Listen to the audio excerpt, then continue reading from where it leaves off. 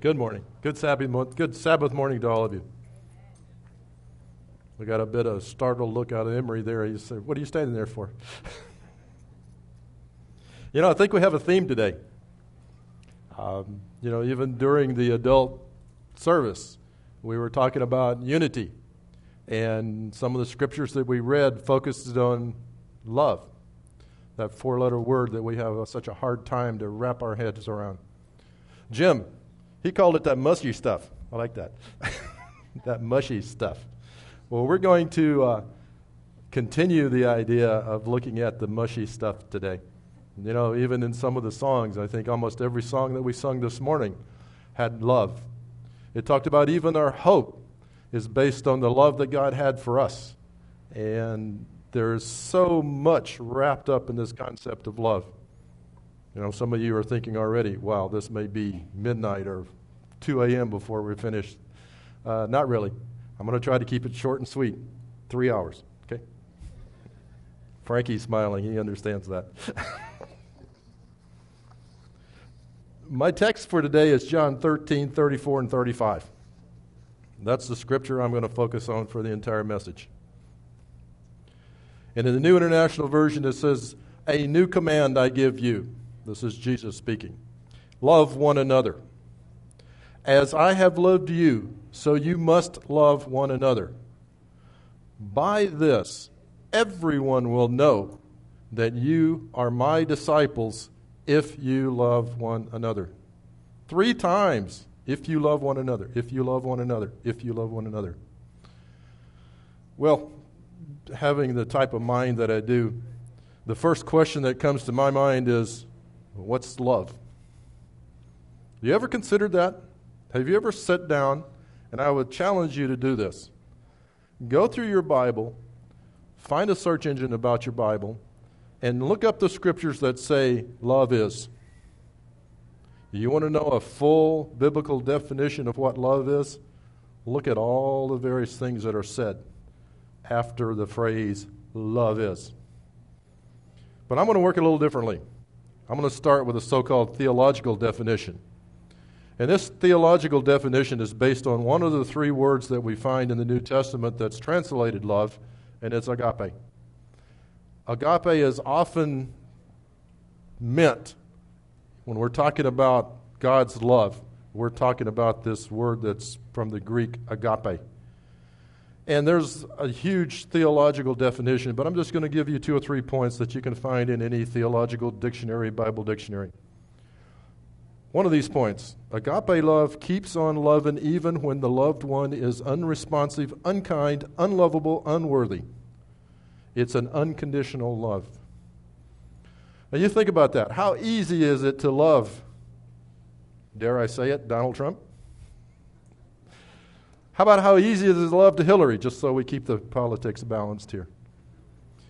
But think about it. Love is not necessarily easy in any circumstance.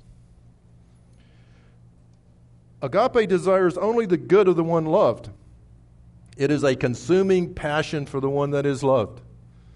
Do you have a consuming passion for anybody? Think about that.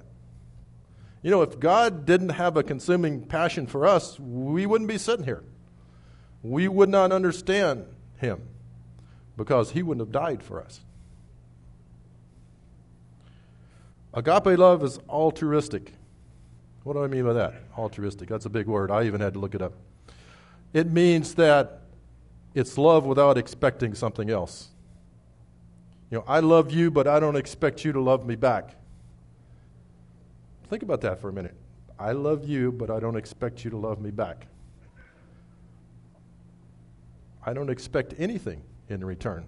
If you're in business, in the company one of the former companies that I used to work for, that was a defining principle of our company.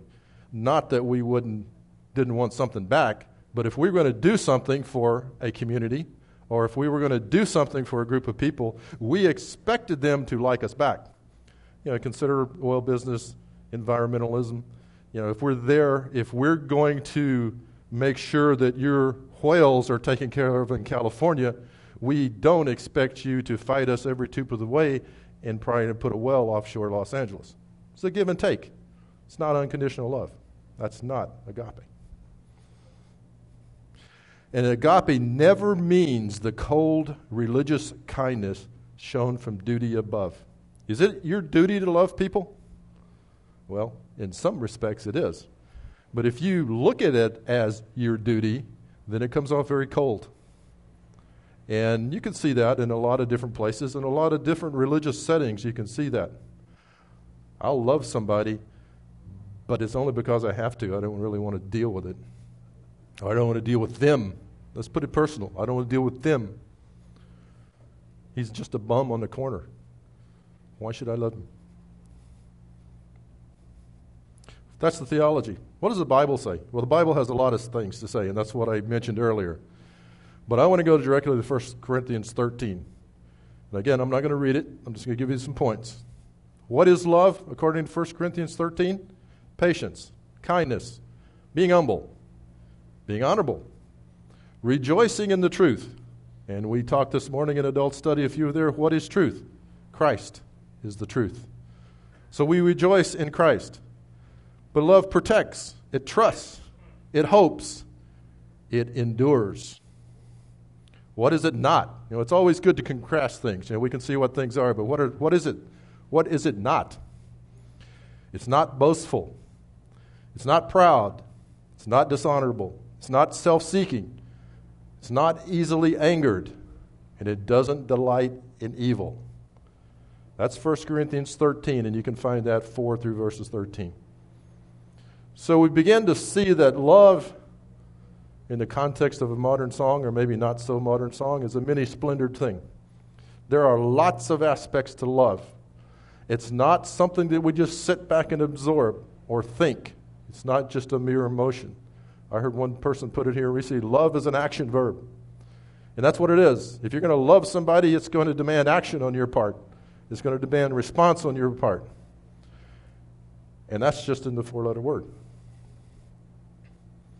I want you to keep all of this in the back of your mind. That was just the introduction to where we're going. But I want you to keep that all in the back of your mind, all of the things we talk about, and you can think of more. You can think of Bible scriptures that say love is. Keep that in your mind as we go forward here. In our message text, John 13, verses 34 through 35. I read it earlier. A new command I give you. Love one another as I have loved you. So must you love one another. By this, everyone will know that you are my disciples if you love one another. Why did Jesus call this a new command? You ever think about that? What about his example? What is his example? How about our example? The scripture seems to say that our example is important. Those are the 3 aspects that we're going to talk about for the rest of the message. Why is it new? Where's his example fit into it? And where does our example fit into it? What makes this a new command? Well, you think back to Mark 12. Remember what Mark 12? It's also a scripture that's refrained in Matthew. When one of the teachers of the law came to Jesus because he had heard him debating, he'd heard him talking to the Sadducees about resurrection. He was talking about various things to the people, the crowds that were there. And the teacher of the law came and he said, hey, you guys, Jesus, you had given him a good answer. He said, but I have a question for you. And you can just imagine this, it's like a reporter. It's like a CNN reporter interviewing a Republican politician. I got a question for you. And you know it's coming. Of all the commandments, which is the most important? And there's no pregnant pause. We don't see any indication that Jesus had to think about it a little bit. He said the most important one is this. Hear, O Israel, the Lord our God the Lord is one. Love the Lord your God with all of your heart and all of your soul and all of your mind and all of your strength. And the second is this. Love your neighbor as yourself. There is no commandment greater than these. Seems pretty clear, pretty straightforward. We're supposed to love the Lord with everything that we have. Love the Lord with our heart. That means our emotions. You ever get emotional when you pray to God? When you sing a song? Nothing wrong with that. He wants your heart. How about your mind, your intellectual energy? What do you spend your intellectual energy on? What do you think about? Do you consider the greater things? Consider the lesser things. You spend time studying the Bible. Is God in your mind? How about your strength? Look at that. What do you do? What do you do with your time? How do you do things? Do you do things to God's glory, or you do things for your own glory? Do you do things to God's glory, or do you do things that aggrandize yourself, make yourself look good? And how about your soul? You know, we can talk all day long as what is your soul. But I'm saying your soul is your very existence. It is your very being. It's actually a summary of all of the things that we just talked about. That's what he wants you to use to worship him. And that's just worshiping him. Deuteronomy 6, verse 5. This is Jesus quoting the Old Testament. Hear, O Israel, the Lord our God, the Lord is one. Love the Lord your God with all of your heart and all of your soul and all of your strength. New International Version.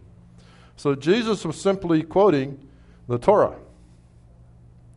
How about love your neighbor as yourself? How many of you like yourselves? I'll raise my hand. You like yourself? I mean, yeah, we got problems, we got issues, but in general, I like myself. I don't want to hurt myself. You know, my dog and I had a little altercation this morning, and I came out bloody. I didn't like that. I don't like to be hurt. So I like to take care of myself. You know, back in the old days, in Leviticus, we're told that we're supposed to love our neighbor as ourselves. And that's a quote from Leviticus 19, verse 18. Don't seek revenge, bear a grudge against anyone among your people, but love your neighbor as yourself, for I am the Lord. That's what he told in Leviticus. And if you look at that chapter, that's a whole listing of various laws and principles that was given by Moses to the people to make them live not only with themselves, with God, but with their neighbors also. So we find those in the Torah. We find both of those in the Torah. So if that's the old, that's a little bit different than loving you as God loved me. You think about that for a minute. What did God do for all of us? What did he do? He gave his only begotten Son. Most of us have that scripture memorized, so that we could have eternal life. He died for us, a very nasty, ugly death, to pay the consequences of our sin. He paid the price. Are you willing to do that? Are you willing to die for your children? Some of us may say yes to that because we love our children dearly. Are you willing to die for that friend that you work with 5 days a week for the last 20 years? You know, some friends are closer than brothers. Are you willing to do that? Some may be. Are you willing to die for that homeless person on the street? Really? Are you? Are you willing to die? To physically die for that person? These are questions you need to ask yourself, because the answers reside in you. But he was willing to do that for us.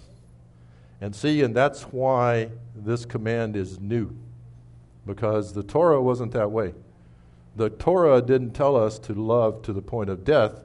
The Torah told us to love to the point that we love ourselves, which is a lot of love, but it's not Christian love. It's not Christ's love.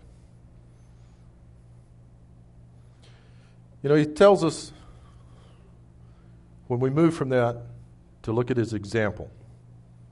He says, as I have loved you, so you must love one another. This is a new standard.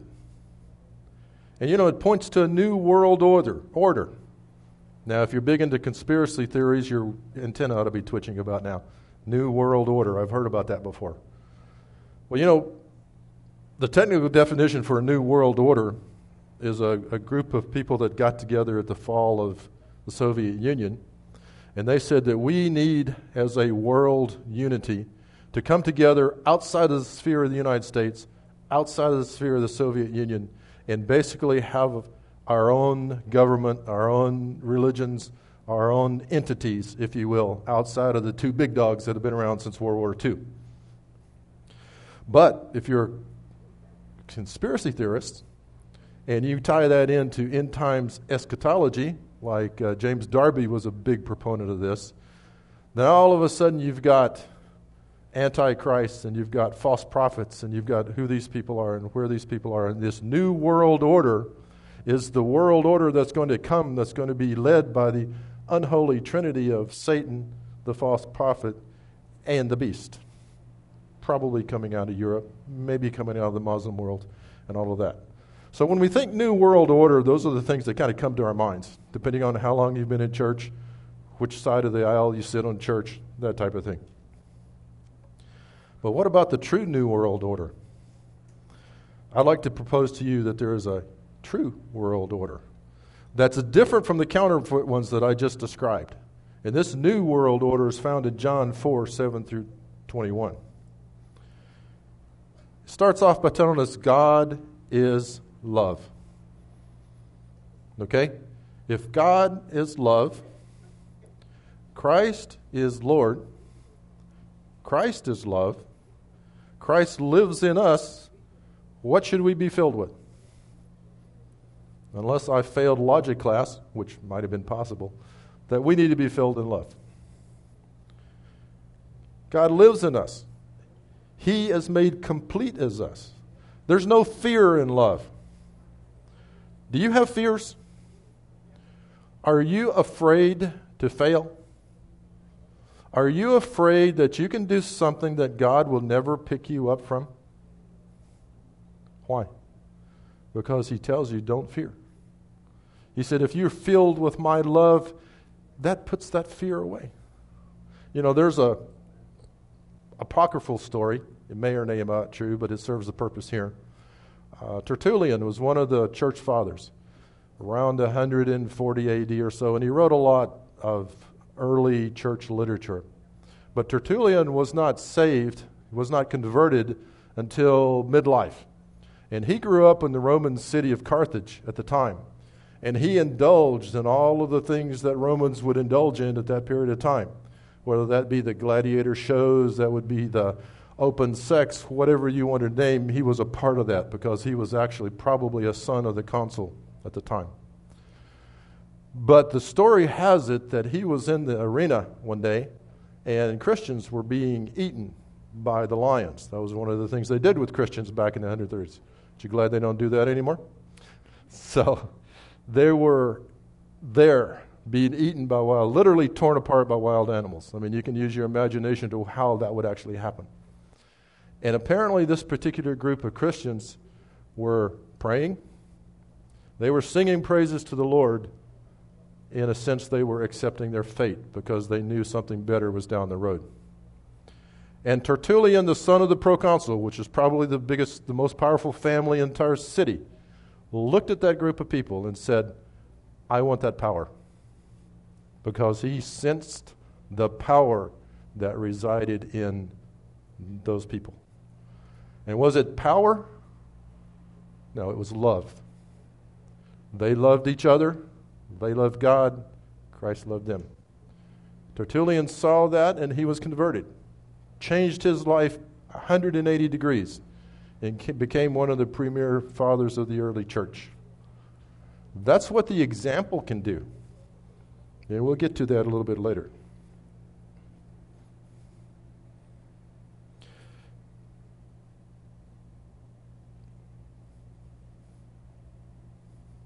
No, we can go to that right now. Sometimes my notes confuse me. You never know. Okay, our example. You know, when I was a kid, and I'll call myself a kid, fairly small kid, okay? As I grew up, my dad was a local church elder. And any of you who have been anywhere close to that kind of situations, you know that one of the first lessons you get from your dad is you are an example. You know, people are watching you. And, you know, Dad didn't beat it into me too much until one day he said, look, he says, you are an example. You can be a good example or you can be a bad example. That's the part that's your choice. But you are an example. So I thought about it, about 13 seconds, of course, since I was a teenager, and went over my head. But, as I get older, my dad's gotten a lot wiser. And that's a part of what we're going to hear. And that's part of what Jesus is addressing here.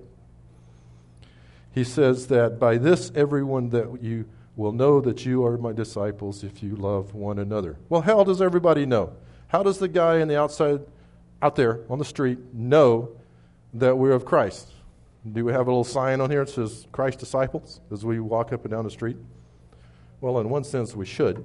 But the other sense is they look at us, they see how we act, they see how we interact among ourselves. And that interaction among ourselves should tell them that these people are different. And if these people are different, and if they're being led by the Spirit, now they want to know why. Now you have an opportunity for evangelism.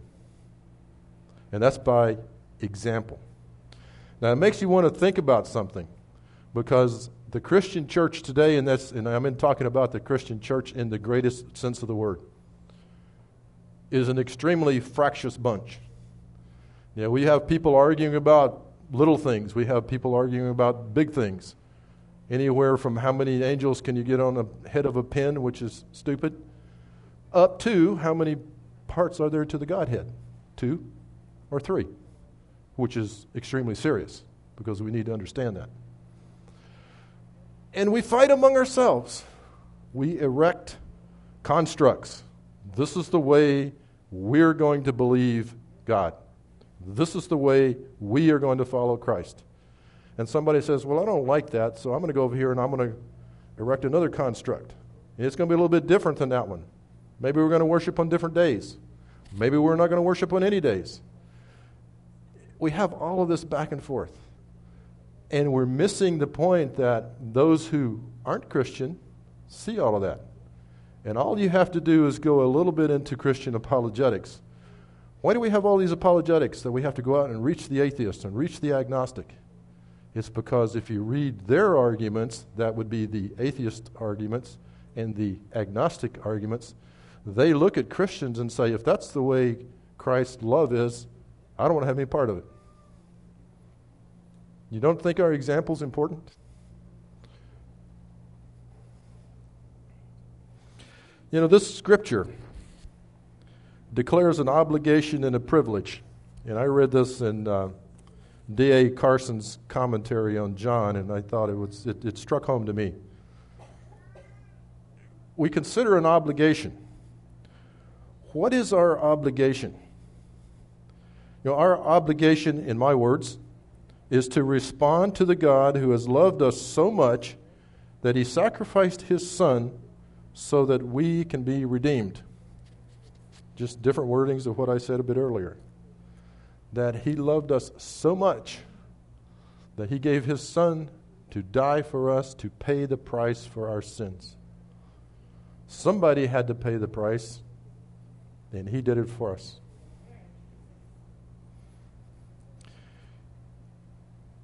And this morning in our class, we were talking about unity. And I think this is where the unity in Christ comes in. That it's his love flowing through us to others. His love through us to others. And when the Spirit lives in us and connects us to Christ, and Christ is living in us, then we radiate that Spirit. So, okay, fine. He does that. He's God. Let's get back to this obligation thing a bit.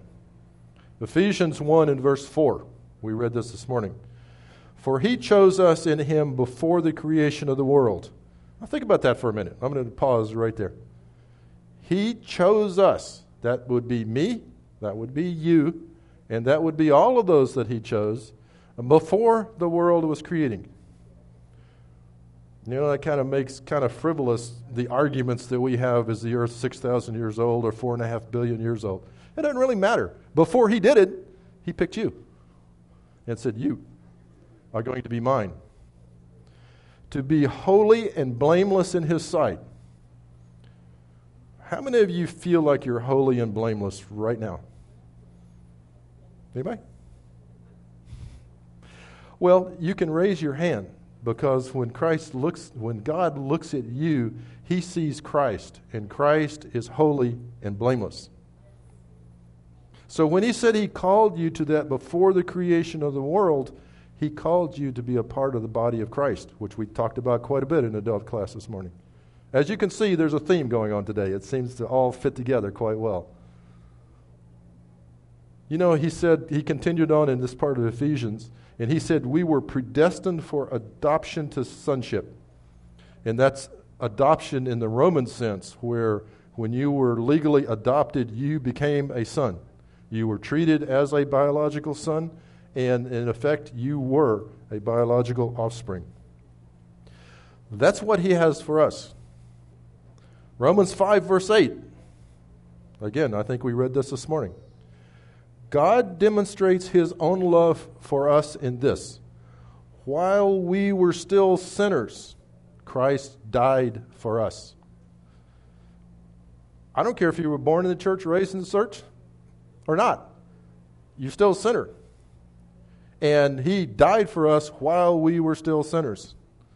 But now he doesn't impute that to us because Christ lives in us. Why do we love? You ever consider that question? Because we like somebody? Because it's our kids?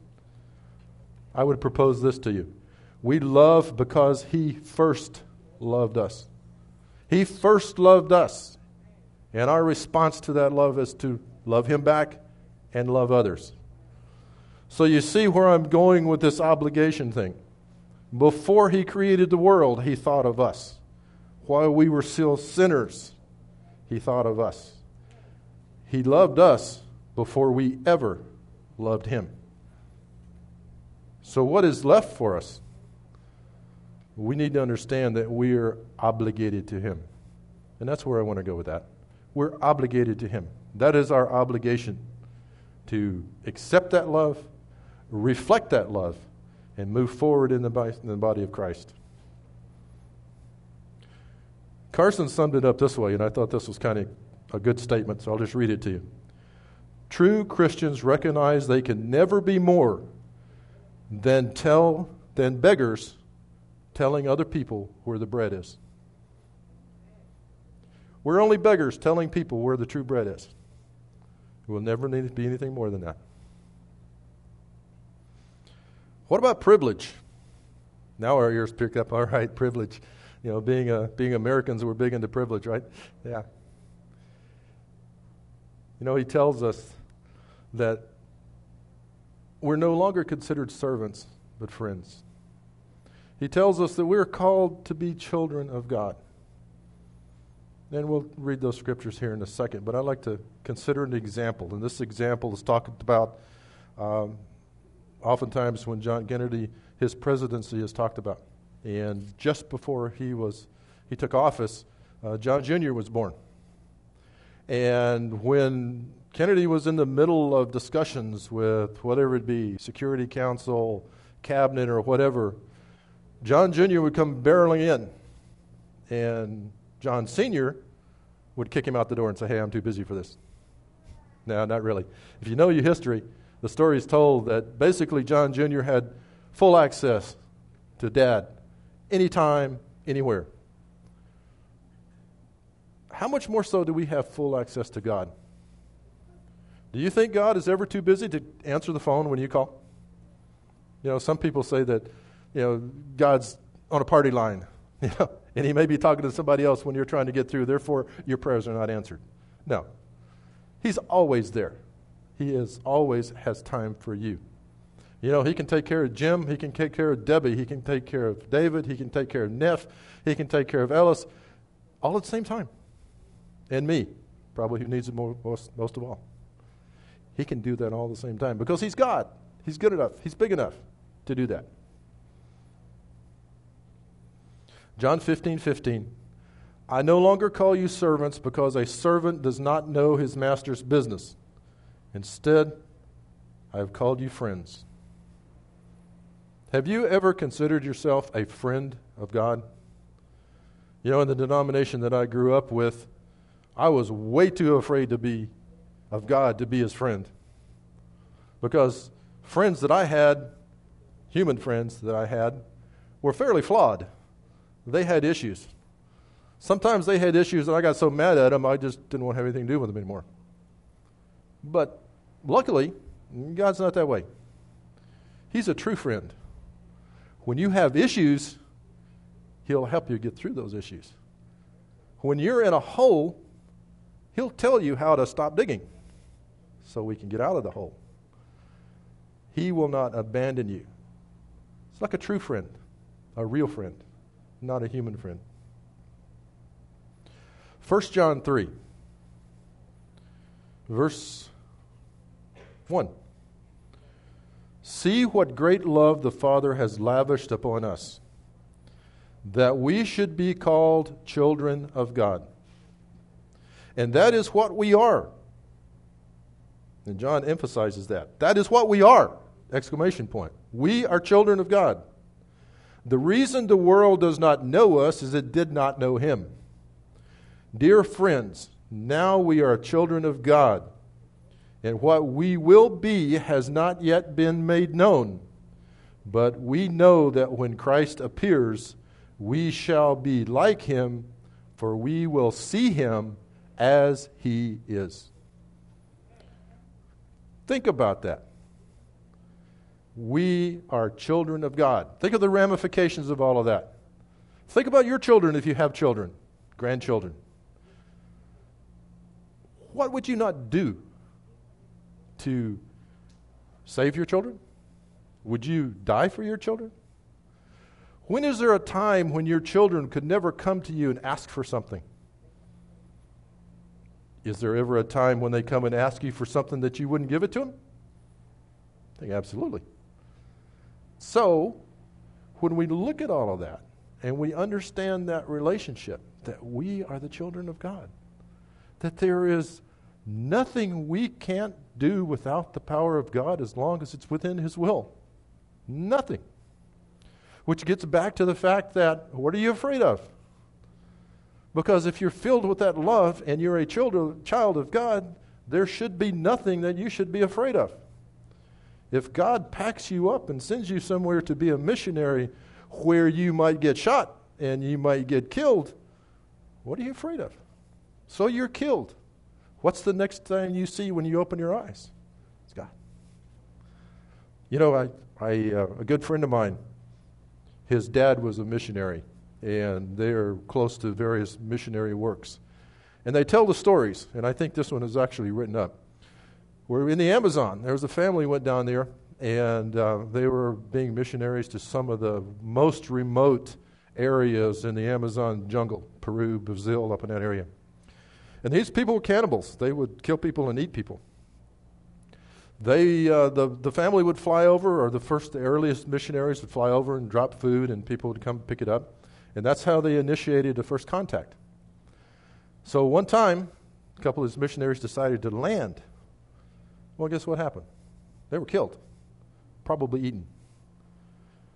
The child, I don't know how old, teenage at that time, roughly? Teenage child left after this. His dad was eaten, probably, by this group of people. He grew up, went to school, went back. While he was gone and went back, his mom initiated contact with this group of people, and they became saved. Almost all of them accepted Christ. This guy goes back, and if I remember the story correctly, he was baptized by one of the guys that killed his father.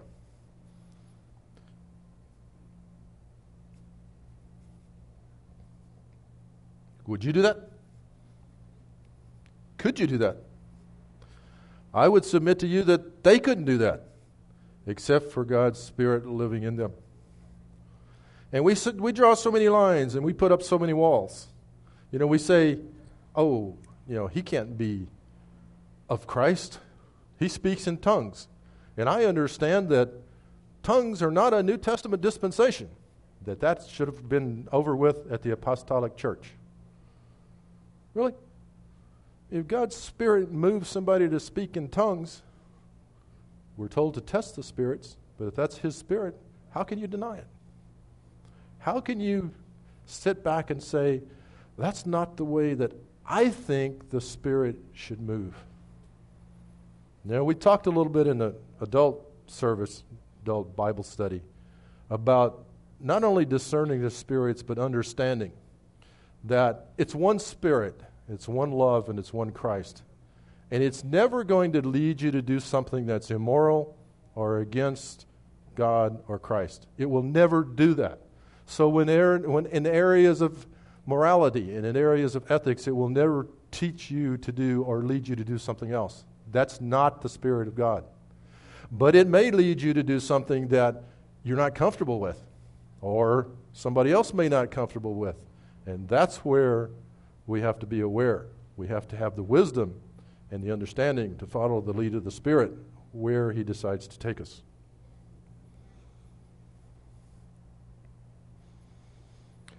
When rightly lived out, our example is a light to the world. And you have to consider that. The world's looking at us. The world wants opportunities to be witnessed to by Christ, but they don't know that in many cases. And sometimes when we grab our signs and walk down to the abortion clinic and we yell at people about their being sinners because they're killing babies and all of this kind of stuff, that message is not getting through. Because they're not listening to our words, they're seeing our actions. I read a story again, I think Debbie shared this with me, about this abortion clinic that went up in this one town. And of course, hard and hearty Christians brought their signs and protested and all that. But right next door was a coffee shop run by a Christian couple. And they said, maybe we should try a different tack. So when the protests went away after a couple of weeks, they went over there with a pot of coffee. Gave them some coffee. Developed a relationship with them. And within several years, all of the people that were associated with that abortion clinic had changed their thoughts about abortion and moved away from that and become Christians. That was over a pot of coffee. Didn't have anything to do with signs, didn't have anything to do with words, but I suspect it did, because when they shared coffee, I'm sure they talked. But the fact of the matter was, it wasn't forced down their throat. And the Spirit used that opening so that you could witness in a manner that would be listened to, and He converted the people in that abortion clinic. And those are not that's not an isolated story. I mean, you read stories like this a lot if you pay attention to what's going on in the Christian world. So I'd like to wrap this up by bringing us back to the adult study. And if you missed adult study, we had an interesting and entertaining study this morning. We discussed at some detail the essence of the oneness that was described by Paul in this Ephesians 4 and the few verses that we were talking about. And I would submit to you that this oneness is a reflection of the love of Christ. That Christ living in us because He loved us. That love reflected out to others is Christ's love. And that's what unifies His disciples. That's why we can sit down, and although I don't read Ephesians 1:7 the same way you read Ephesians 1:7, we still understand each other because it's the Spirit of Christ that lives in us. That's the oneness that brings His church together. And by church, I mean ecclesia. I mean what we had talked about in adult class. These are the people, whatever denomination they find themselves in, that are connected to Christ. They have that connection because He calls them His children. And that connection, wherever they find themselves, is the oneness. Why is it so important? Some 320 occurrences of the word love in the New Testament might be a clue. 320 different times in the New Testament is love discussed, mentioned, brought up. But it's summed up in John 4 and 8. And I'll leave this with you. Whoever does not love does not know God, because God is love.